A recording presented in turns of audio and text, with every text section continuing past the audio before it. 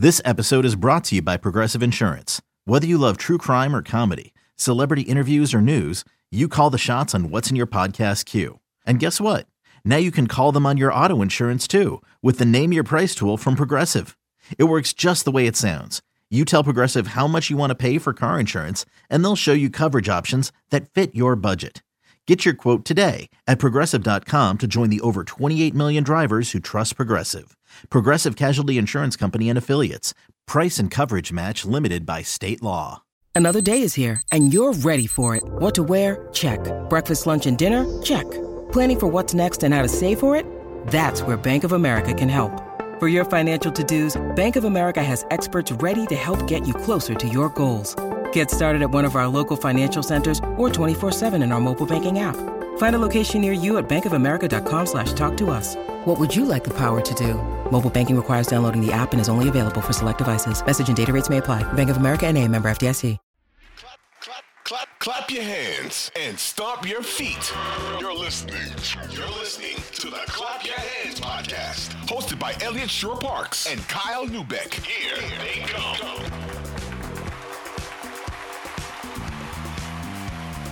What's going on, everybody? It is another edition of the Clap Your Hands podcast, brought to you by Odyssey Sports. As always, you got to download that Odyssey app and get all the episodes first.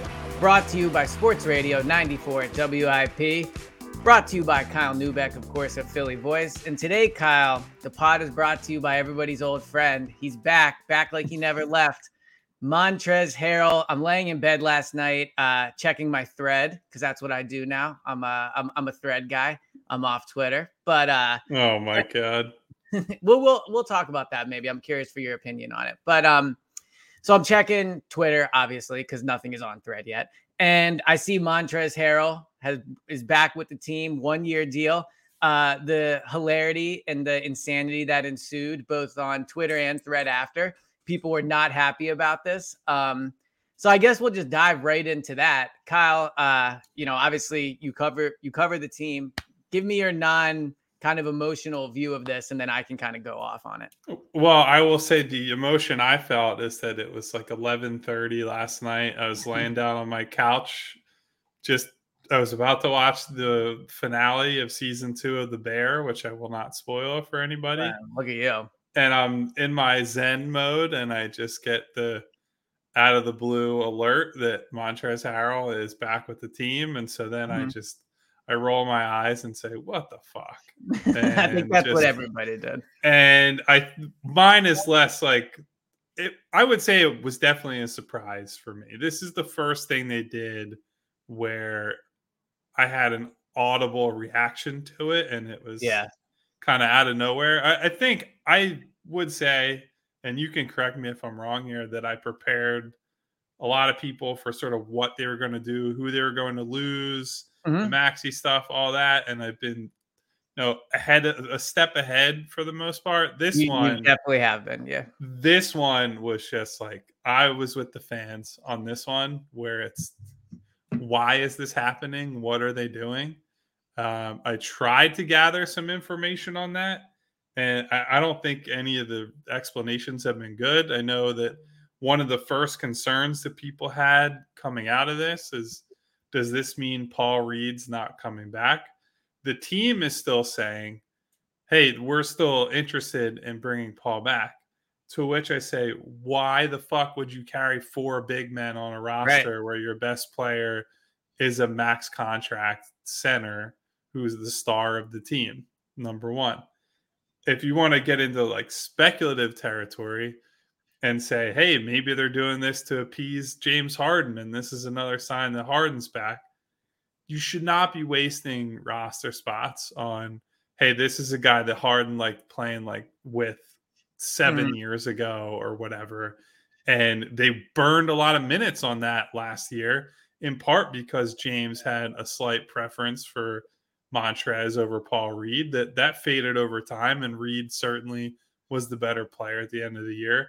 Like, all the potential explanations for me are just bad. And I think the headline here for me, you can spin the Beverly signing in positive ways for them. You can spin the Mo Bamba signing, which we haven't even talked about yet, in positive ways for them. I don't see how you can look at the Harrell deal, who declining player who had his worst year ever on a lot of metrics last year, who a lot of people were just thrilled to not see on the floor anymore. They got better as soon as he was pulled from the rotation at that spot at his position. There's just no credible and positive explanation for bringing him back, basically. So I agree. It's definitely like the Pat Beverly signing. I could get down with. I think he's probably a little better than other people do. The Mo Bamba one we'll talk about in a second. I was very impressed by his 12-minute YouTube highlight. So I might be very in. I might be very in on Mo Bamba. The Montrezl Harrell thing. Obviously, nobody wants him on the team. I did think last year there were spurts where he looked okay, but to your point, they were way better once he stopped playing. Paul Reed took that job over, and he was way better. So there is some speculation on Twitter, which I think is important to at least note, that maybe he opted out and he was always going to come back for like luxury NBA cap purposes. I don't understand. And if you view it that way, then if Montrezl Harrell just opts in, we're sitting here and going, well, that sucks, but there's nothing the team can do about it. So maybe this is something where the Sixers don't even really want him back, but he was going to be back either way. You can make the argument, well, once he opts out, you can just, not bring him back. But at the end of the day, it does suck. It's a wasted roster spot. I've been enjoying watching the Summer League games. They're 3 in. We're going to talk about them in a second. And it does suck to think that maybe Montrezl Harrell's spot could be used with maybe, and I don't think it would straight up impact this, but what if now Ricky Council doesn't have a spot? Or what if my boy Turk doesn't have a spot? So there are those well, those guys are on two-way deals, so they're fine. We don't have to worry about them unless you want to actually convert them to real deals and use them on a night-to-night basis. Then that becomes a problem. But for now, they're all right. So you've eased that concern of mine. I'm not concerned about Jaden Springer using a roster spot, but we'll get into that later on. But as far as the 4 center thing, one positive spin I can think of, which maybe does have some truth, is maybe with all these centers, Mo Bamba, if they do indeed bring Paul Reed back, we'll see if Paul Reed does come back. So that's part of it. And then now Montrezl, and then obviously Embiid, like Tucker has played some small ball 5 at times. Maybe they're just going to play Joel way less minutes. And then come playoff time, he's fresher. Maybe that's the solution they've come up with. So maybe that's it. But the issue is, even if you're going to do that, nobody wants to see Montrezl Harrell on the floor. With the Harden thing, I actually think it's basically just a coincidence and funny that they've signed 2 of his friends. I don't really think it means anything. Like, Harden's not going to come back because Montrezl is here. Maybe because Pat Bev is here, it gives him a little extra motivation if he's truly on the fence. But I don't buy the Harden stuff. To me, I view this as like Montrezl was probably going to be back either way. It's frustrating the way this happened, that we had hoped that he wasn't. But ultimately, it's a wasted roster spot that was probably going to be wasted anyway. Yeah, the counterpoint I would make to the whole handshake deal speculation is that if they were, so let's look big picture here. The indication last summer was that James Harden took a discount in some respects because he was expecting that to come back to him this year and this offseason, and that was kind of a, hey, if you do this a solid now, next year we'll do what we got to do to figure things out, right? Yep. And if they were willing to say fuck you to James Harden and not give him money, why would they honor a handshake deal with Montrezl Harrell, who's a minimum contract guy who's like barely hanging on to a spot in the league? Like, that logically, that doesn't really make a lot of sense. Well, financially, it's way less money for what it's worth. It's way less money, but like, if you're willing to go back on what you're saying to James Harden, who is a much more meaningful and powerful person in the league than Montrezl Harrell, it's like, why are you worried about pissing off Trez? Like, yeah, I'm sure that it wouldn't be the best thing to do to his agent, and we can get into how powerful agents are in the grand scheme of the league, but it just like, it doesn't make any logical sense that they would allegedly have that kind of thing with James, say, no, man, you're not good enough to get a long-term deal at max money, and then essentially uphold a similar arrangement with Trez, who is far, far, far down the Right. importance scale. So that's where I would say that doesn't really hold up. Regardless of the reasoning, I just think it's bad, and it's a bad allocation of resources. I think it's been a consistent problem, honestly, that they've carried too many bigs. And to your point about maybe you play Joel less minutes in the regular season, he's resting up, he's more prepared for the playoffs, or he's fresher for the playoffs. I actually think if you were to talk to like their head of medical and the people who do the sports science stuff, I think there's been pushback from sports trainers and people who study this stuff that more rest, or at least like fewer minutes, is a bad thing. Like I know Doc Rivers talked about this some publicly last year, that there's medical people often say at the end of the season, you want to be ramping these guys up and up and up and up and up, and that it actually benefits them in some ways Yeah. to just consistently be playing high minutes. Now there's a line there, right? You don't want to be Tom Thibodeau and you're playing these guys 40 minutes a night every night. But I also don't think you want to be playing a guy, let's say 30, 32 minutes a night, and then all of a sudden it's April and it's, oh, hey, you got to play like an extra 10 to 12 minutes every single game in the playoffs. And so I would caution it, like, if you want to give him more rest within games for a while during the season and you need innings eater type players, I think that's a fair stance to have. I just think you can do that without using an entire roster spot on a guy who really should not be getting any minutes in the year 2023. Well, do you think he could get cut? Like, I'm not familiar enough with how the NBA cap works. Like, do you think there's a chance that yes, he's now on this deal, but they'll just cut him in camp, or is this, or is he going to be on the roster? It really, all of this kind of depends on. In theory, yes, you can cut him, and they're still going to owe him the money. It's a fully guaranteed deal, so he's going to get paid regardless. The question is, will that be punitive for them based on where they're at with regards to the luxury tax and the aprons? And because if you're further into the tax, further above those aprons, your mechanisms to then replace him with another guy in that roster spot get smaller and smaller the deeper you get into the season, because you're likely closer to second apron territory or whatever it is. So that's hard to say because we have no idea what this team is going to look like. Right. Again, as I've said 100 times, so much of this hinges on what the hell are they doing with Harden? What's coming back for him in a trade? Because if they have, 3 guys that come back on $10 to $20 million deals, and they're taking up those roster spots, and they're on salary that's pushing them closer and closer to the second apron numbers, then cutting a guy just means you're not going to have another guy on the roster. Well, so that's kind of my next question. And it's Paul Reed first, just quickly. Do you believe Paul Reed is going to be back? I think it's a coin flip at this point, I would say. Wow. So I was told all throughout that he's going to explore the market and things of that nature. So I would assume he's still probably talking to teams, seeing what's out there. And it's going to come down to, are the Sixers going to match whatever he commands in free agency? And so it's hard to say. Like, it is later in free agency now. This is not the initial rush where you might get a bigger deal.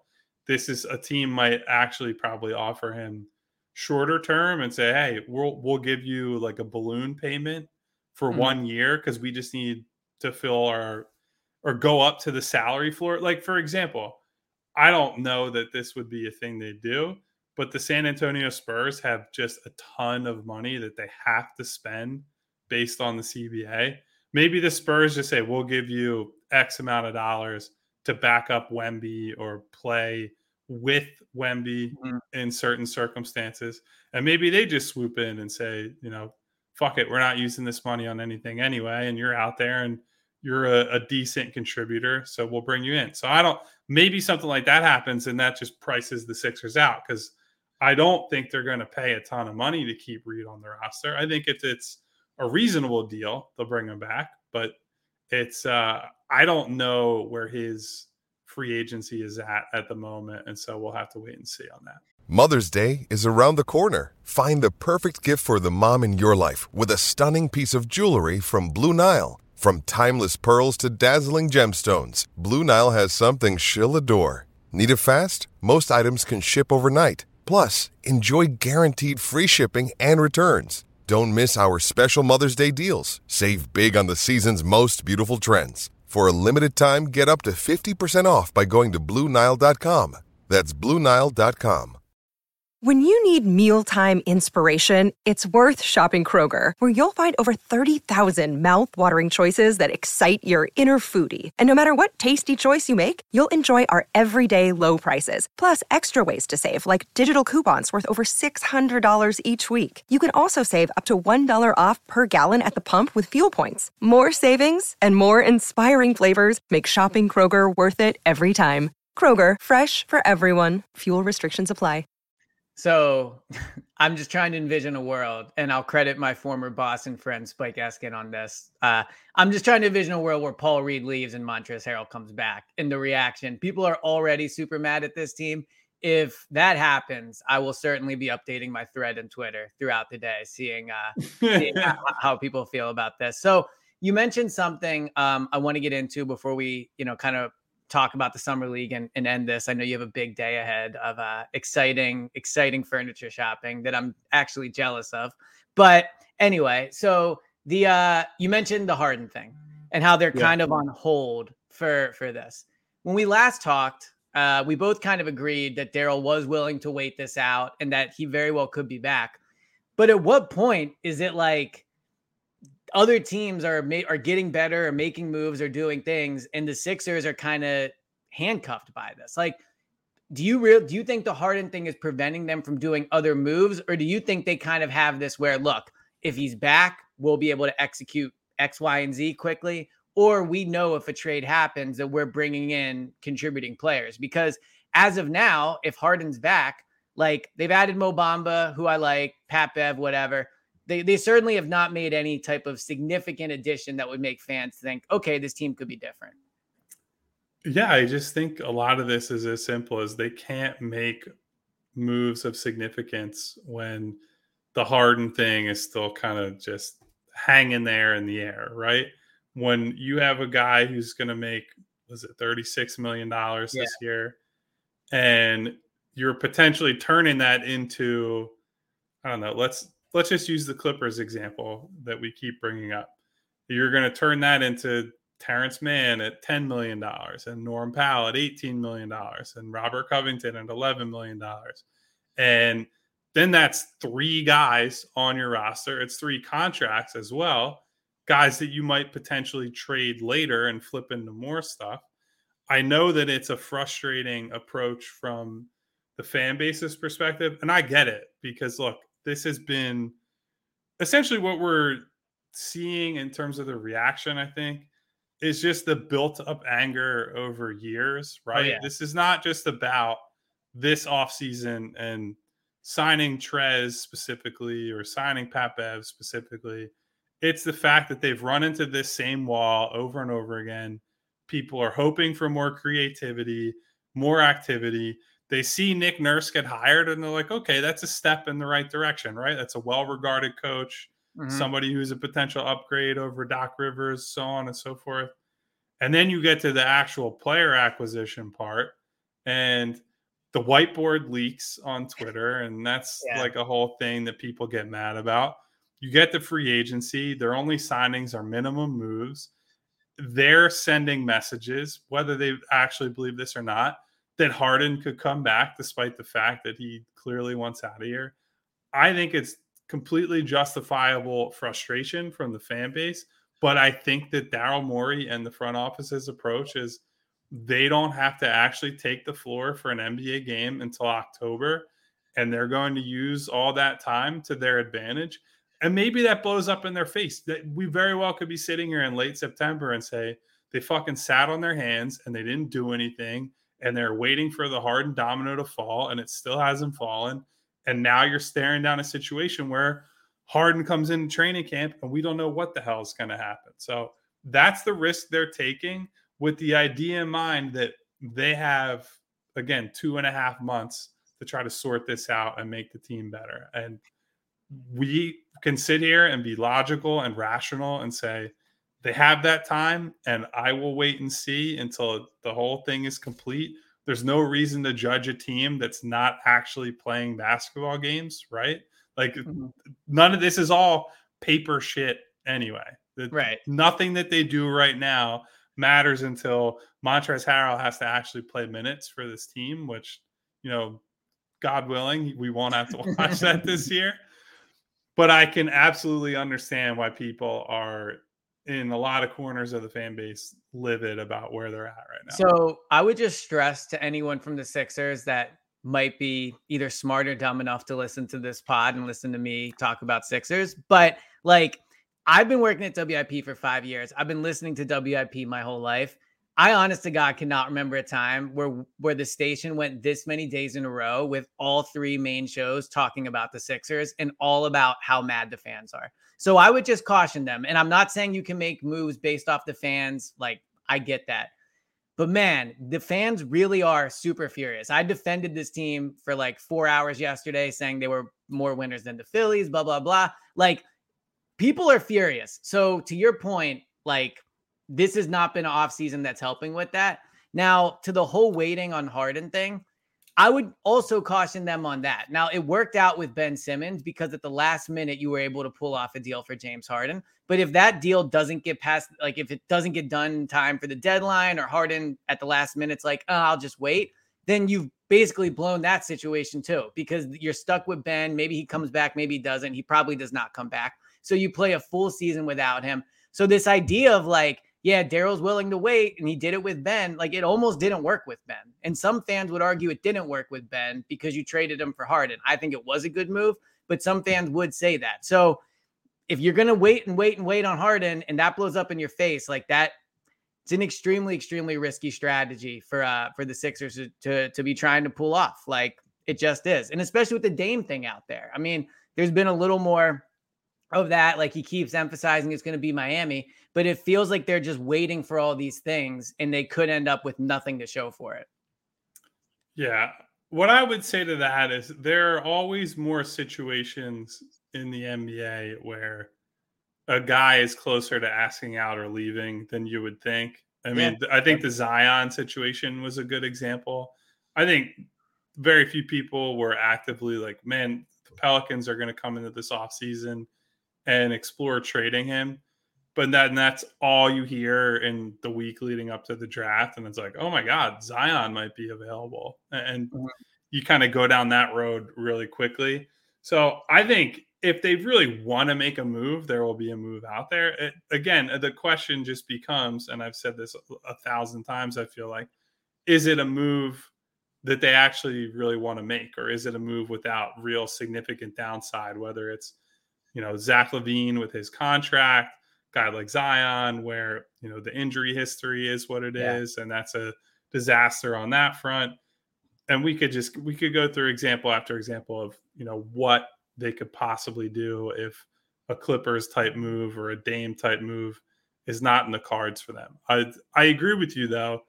Just because they were able to navigate the Ben situation and it was smart for them to wait that out does not mean the same will be true this time. It also doesn't mean that they're going to fail and that it won't work, because the opposite's going to happen. But there is risk that they're assuming by not just kind of putting a roster together and having something that, look, this is what we have on paper and this is what we're going to do. Like, to sit here on July 7th, when a lot of teams are essentially done with their major activity, and say, yeah, we don't really know what the team's going to look like yet, there's pretty significant risk to that. Yeah, there really is. And it just keeps making me think we're staring down the barrel of a season that the fans it's going to be ugly to start. And we'll see if they're able to navigate that. So you said the Sixers aren't playing games. That is true. They have some time. Their summer league team, though, is playing some games. They've now played 3 games out in Utah. The third one last night was embarrassing. They did make a run at the end, but they got absolutely waxed for most of that game. Let's just start with kind of what are your big picture takeaways? Obviously, I think there's three main people to discuss from this, but just what has stood out to you in the three games? I would say I'm very concerned about Jaden Springer. Yeah. I think he has definitely shown that the stuff he was already pretty good at has gotten better as he's gotten a little bit older. He's stronger from being in NBA weight rooms and having some experience and just some age under his belt. He's still pretty young. He's only going to turn 21 this year, which is crazy to think about. Or he actually turns 21 like next week, I think. So he's super, super young for a guy who's entering his third season of his NBA career. I think the problem I have with him, one, I don't trust his shot still. Two, I don't think he can actually dribble. And two major problems. Those are two big problems for a guard. And here's the thing. When he was coming out as a prospect, I hadn't watched him a ton. And a lot of the scouts and draft writer type people that I trust noted that he was a really prominent 2-footed leaper. And that's the sort of thing that I look at and I'm like, in your head, you think, well, that's not a huge deal, right? Like it doesn't make a big difference, you wouldn't think. And then you watch him play, and there's so many possessions where Jaden looks like he has a step on somebody or he's able to beat his first guy. And because he can't explode off of 1 foot and just go up for a layup or a dunk attempt, he actually slows down and either allows his man to catch up to him or the shot blocker from the weak side rotates. And all of a sudden, whatever advantage he had created is gone. And so a lot of those layups at the rim are getting blocked, are getting altered in some way by the rotating shot blocker. And so if he's not able to get to the free throw line, which he's done a very good job at Summer League, guys have had a hard time trying to stop him from just kind of barreling through them, which I think is a big positive. His paths other than that to score have been fairly limited. And the bigger thing for the pro team is that he hasn't shot well. If he doesn't make threes, I just don't see how he stays on the floor. No team is going to worry about him as a shooter. They'll just sag off of him, and he's going to play bigger, stronger, faster guys at the NBA level compared to Summer League and the G League. And so I just don't know how he produces on offense consistently enough in order to get anything out of the defensive side of the ball. Where I do think, look, he's shown flashes there. He's been good there. I do think that if you look at just how he's reading the game, he's been a step ahead on a lot of things, and he's a good man defender, and we can sing his praises there. But I think a guy in his third year as a player in Summer League needs to be like a wow type guy. Yeah. This needs to be absolutely blowing away the competition. Actually, better example of that, Jalen Williams, who plays for the Thunder, did not play. They have two Jalen Williams, by the way, but the Jalen Williams from Santa Clara, who they drafted last year, made first team all rookie. He doesn't even need to be playing in Summer League and played the first 2 games for them just to get reps, which is, look, I credit him for that. Yeah. He came out in that first Summer League game for Oklahoma City and looked like fucking Kawhi Leonard in Summer League. And I think Jalen Williams is a very good young player. He is not Kawhi Leonard. So that's the sort of thing. A guy has a good rookie year and is on an upward trend. They come in and just destroy people. Like Maxey, another great example. He came in and played Summer League, and it was very clear after he had some NBA experience under his belt that he was just so much better than every guy on that floor. And they pulled him out of Summer League because he dominated the competition so badly. And it was more meaningful to see other guys get reps and opportunities. So that to me is the big thing right now. I just don't think Springer has been good enough or has been good to the level that I'm thinking about him as a future rotation guy. And I think that's a pretty big disappointment. So yeah. I mean, I don't know how much I can add to that. I think you broke it down pretty correctly. Like, it's just concerning to see him not looking like even the best player on the Sixers, let alone the best player on the floor. What I keep seeing when I see him, and maybe this isn't a great equivalency, but he reminds me of a little bit of an extremely poor Marcus Smart in the way that I can see the way he contributes of like being annoying on defense, like, like things like that, but he can't shoot. And so flat out, he's not a good offensive player. He can't shoot. And you're right. He should be dominating. His body type to me just doesn't scream NBA player. I think he's always going to have physical limitations. And because of that, he'll have to be so perfect in every other area just to be a somewhat contributing player. And it's a shame because they've spent a lot of time like investing in this guy, but it just doesn't look like it's going to pan out for him. Now, one person that I think very clearly is going to pan out for, and I think, to me looks like they really have something, is Terquavion Smith. Like the shot looks good to me. My favorite thing about him, he takes like 10 threes a game. Like he is not afraid to shoot. He is a hot. He is not afraid in any way. No, he is very, very happy to shoot, which I like. Like in this spot, I like. But what's really stood out to me about him is he's a way better passer than I thought. Like when I watched his initial highlights when they drafted him, I was like, all right, this guy is just basically like a bucket. Like that's what he does. He's had 4 or 5 nice passes in these 3 games where I'm surprised that he made that pass. So look, I don't think he's going to come to the Sixers and average 12 points or 8 points or anything like that. But I think that if he's a solid passer, they talked last night on the broadcast about how Nick Nurse wants to see him run the offense. Like he can definitely shoot. So if they do end up looking for a backup point guard and extremely spot minutes early on, and they want to give him some time, like he's at least somebody that you can put on the court. He'll be willing to shoot. He's a good shooter. And if he can run the offense or at least be a decent passer, I see a path to him getting, maybe some minutes early on.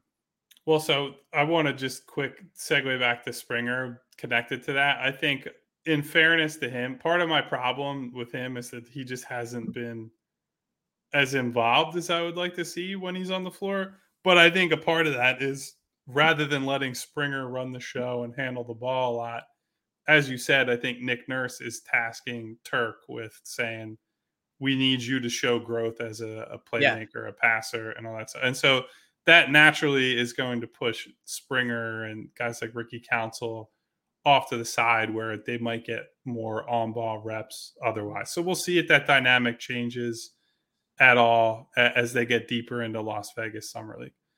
I would agree with you. I'm mildly excited by Smith. Look, this is the type of player that I think always looks better relative to competition at Summer League where, hey, it's a guy who can create his own shot and shoot. And there are so many guys who can't do that he really stands out. I think the good thing with him is that his catch and shoot numbers are great. And his shooting mechanics generally are just effortless and super quick. Even his misses look good. Like it just looks like a good shot. That's what I mean. It's sort of the Isaiah Joe thing when he was here too, right? Where that's kind of why people believed in him. When the shot is that pretty and it gets up that quickly, people just are going to expect you to make shots even when you're not making shots. And Turk kind of had that problem in college where at NC State, his numbers are not overwhelming. And some of that, as we've seen in Summer League, is down to the shot selection, right? Mm-hmm. There are times when he's just pulling up from 30 feet because he's confident and made one shot and then expects 4 more to go down in a row. Yeah. And I do think the Sixers need some guys who skew a little more in that direction compared to, the problem with Tobias Harris as a role player for them is that he's a good shooter on paper, but doesn't always carry himself like that and doesn't have the quickest release as a, guy in the corner off of Joel Embiid in the post. I think if Terquavion Smith is on the court and he has an open shot on a kick out, that ball is going up about as quickly as you could imagine. I also agree with you that the passing has been a pleasant surprise, although I would caution against putting too much hope in that just because so much of it has come on jump passes, which people will tell you in the NBA, it is dangerous to make a living as a consistent jump passer.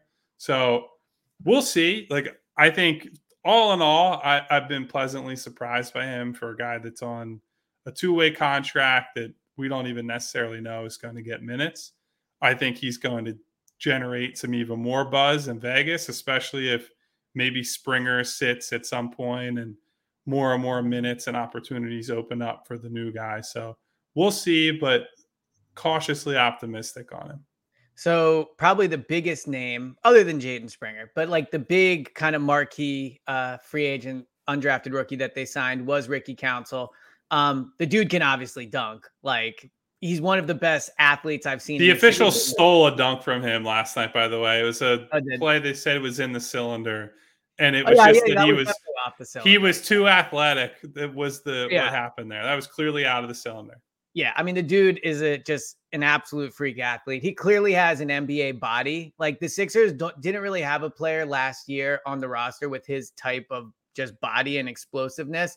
And they were a slow team last year, especially when Maxey wasn't on the floor. So who knows if Ricky Council will actually play this year. I do think on the offensive end, he's still a bit of a work in progress. Maybe you're right that their emphasis of putting Turk Smith on the ball like impacted him somewhat. He looks like he's decent finishing around the rim. His like trying to create a shot doesn't look great or smooth to me right now. But with Nick Nurse as the head coach, if you think about the type of players he had on the Raptors, like athletic, long guys, I don't know. Maybe there's a role for him as a defender. He's looked decent as a defender. You can probably speak better to that. But I just think he's such a clear athlete they need that in that way, maybe they will be able to find some type of role for him. Yeah, I think you can see that the half-court offense is going to be a real struggle for him as he makes the transition. And that's the whole reason he's available, right? If he had a jump shot, he's probably a fringe first round, early second round type guy. But that lack of a jumper and the lack of confidence he has in a jumper kind of has a cascading effect on everything else. And he's really strong. Like, set aside that he can jump and dunk and do all that, he is cut for a guy who's, coming out of college. It normally takes guys a few years to have the type of strength that he has coming out of school. So with NBA spacing, in theory, he should be able to make a living as a slasher, a cutter. I think he has not been able to do as much as a cutter at Summer League.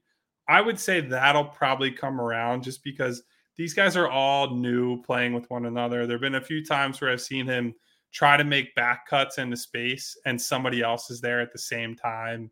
Yeah, and it's a clear example. Remember that? It's just a clear example of these guys just met each other. They've had like 2 or 3 practices and now 3 games together, and they still are, not all on the same page. I think Ricky Council, in a situation where he goes through a whole training camp, knows his team, knows his teammates, knows all the plays they're running, I think he has an easier time trying to make a living as an off-ball guy and doing the stuff that he can do away from the play. But I think you can see, and I think he's a much better finisher than he's shown through the first 3 games we've seen him. But if you can't shoot and teams are able to load up on you at the rim, there's only really so much you can do. You can't just, constantly dribble right through guys or just play bully ball at the NBA level, even for a guy who is strong and as athletic as he is.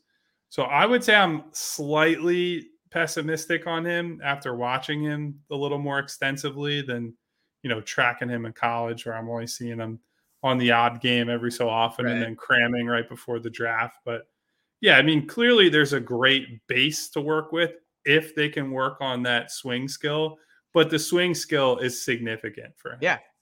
And I think, again, especially on a roster like this is not a roster that has a lot of those type of guys. So I think that increases his chances of being able to potentially play early on, or at least, get called up a few times and maybe get in the game. Any other takeaways from Summer League before we wrap this up? Anyone else stand out to you? Javonte Smart has been pretty good. I don't think that he's somebody that they're likely to use any kind of roster spot on, and also this is a guy who's been in the league for a little bit now. He's had some opportunities. Yeah, he screams Delaware to me. Like, I think he'll go with Delaware and be really good for them, but he has played well. I agree. Yeah, he could just be what we would call a quad A player in baseball, where he's too good for this competition level, but not quite good enough to be an NBA guy. But I think you can clearly see even the shot came back to earth last night against Oklahoma City, but he was still able to do some little things. I actually noted in the recap I wrote, which, by the way, writing Summer League recaps is the most insane thing I do every single year, because it's just like, how many of these guys matter even a little bit? Well, but I will say people appreciate it. There was a play that I saw where I believe they were down 29 points in the first half, and Javonte Smart misses a shot.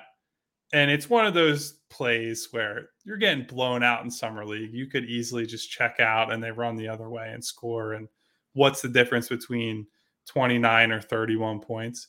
He actually sprinted back. He gets back, helps them get a stop. They get a fast break the other way, and Jaden Springer scores. Those type of plays don't mean like literally anything in the grand scheme of things for like the game purposes.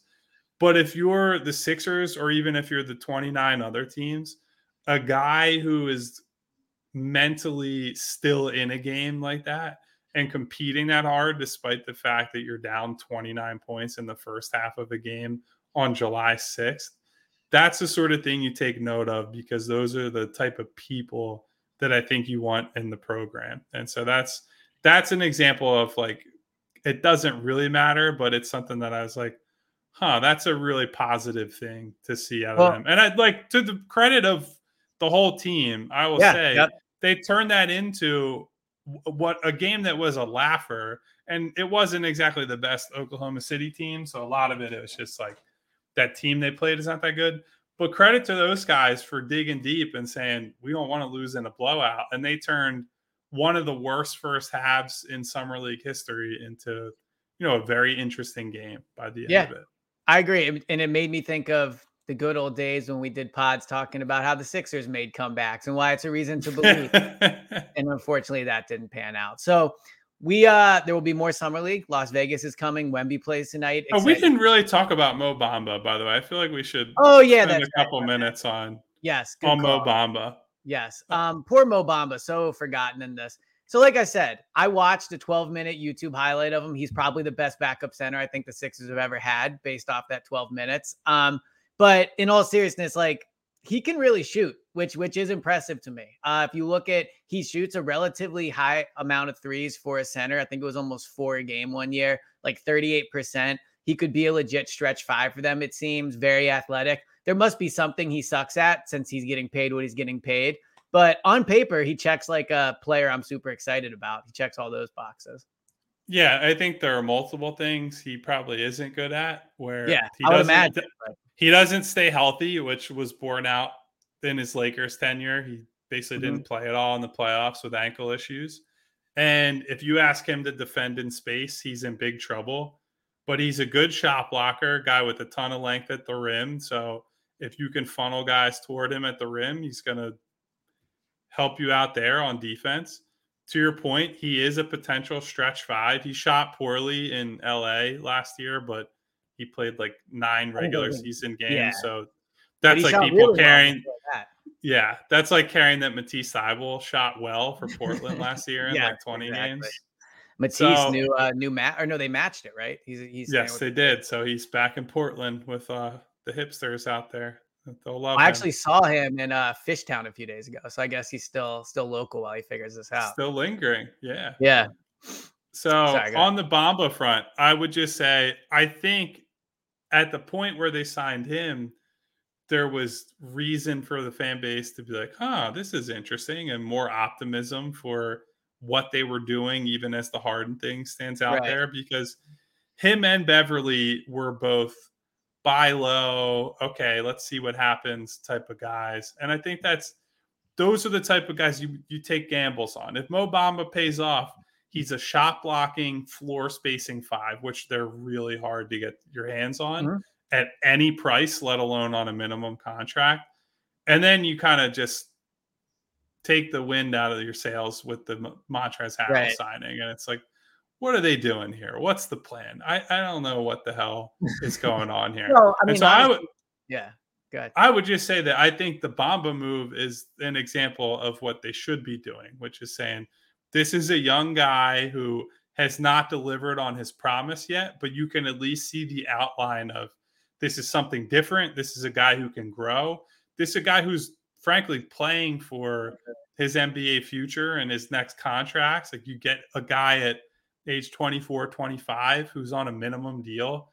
In theory, that guy's going to come out and give you the best that he's got. Now, if he stays healthy, that's another story. It's got real limitations, but those are the type of people you want to take gambles on, I think.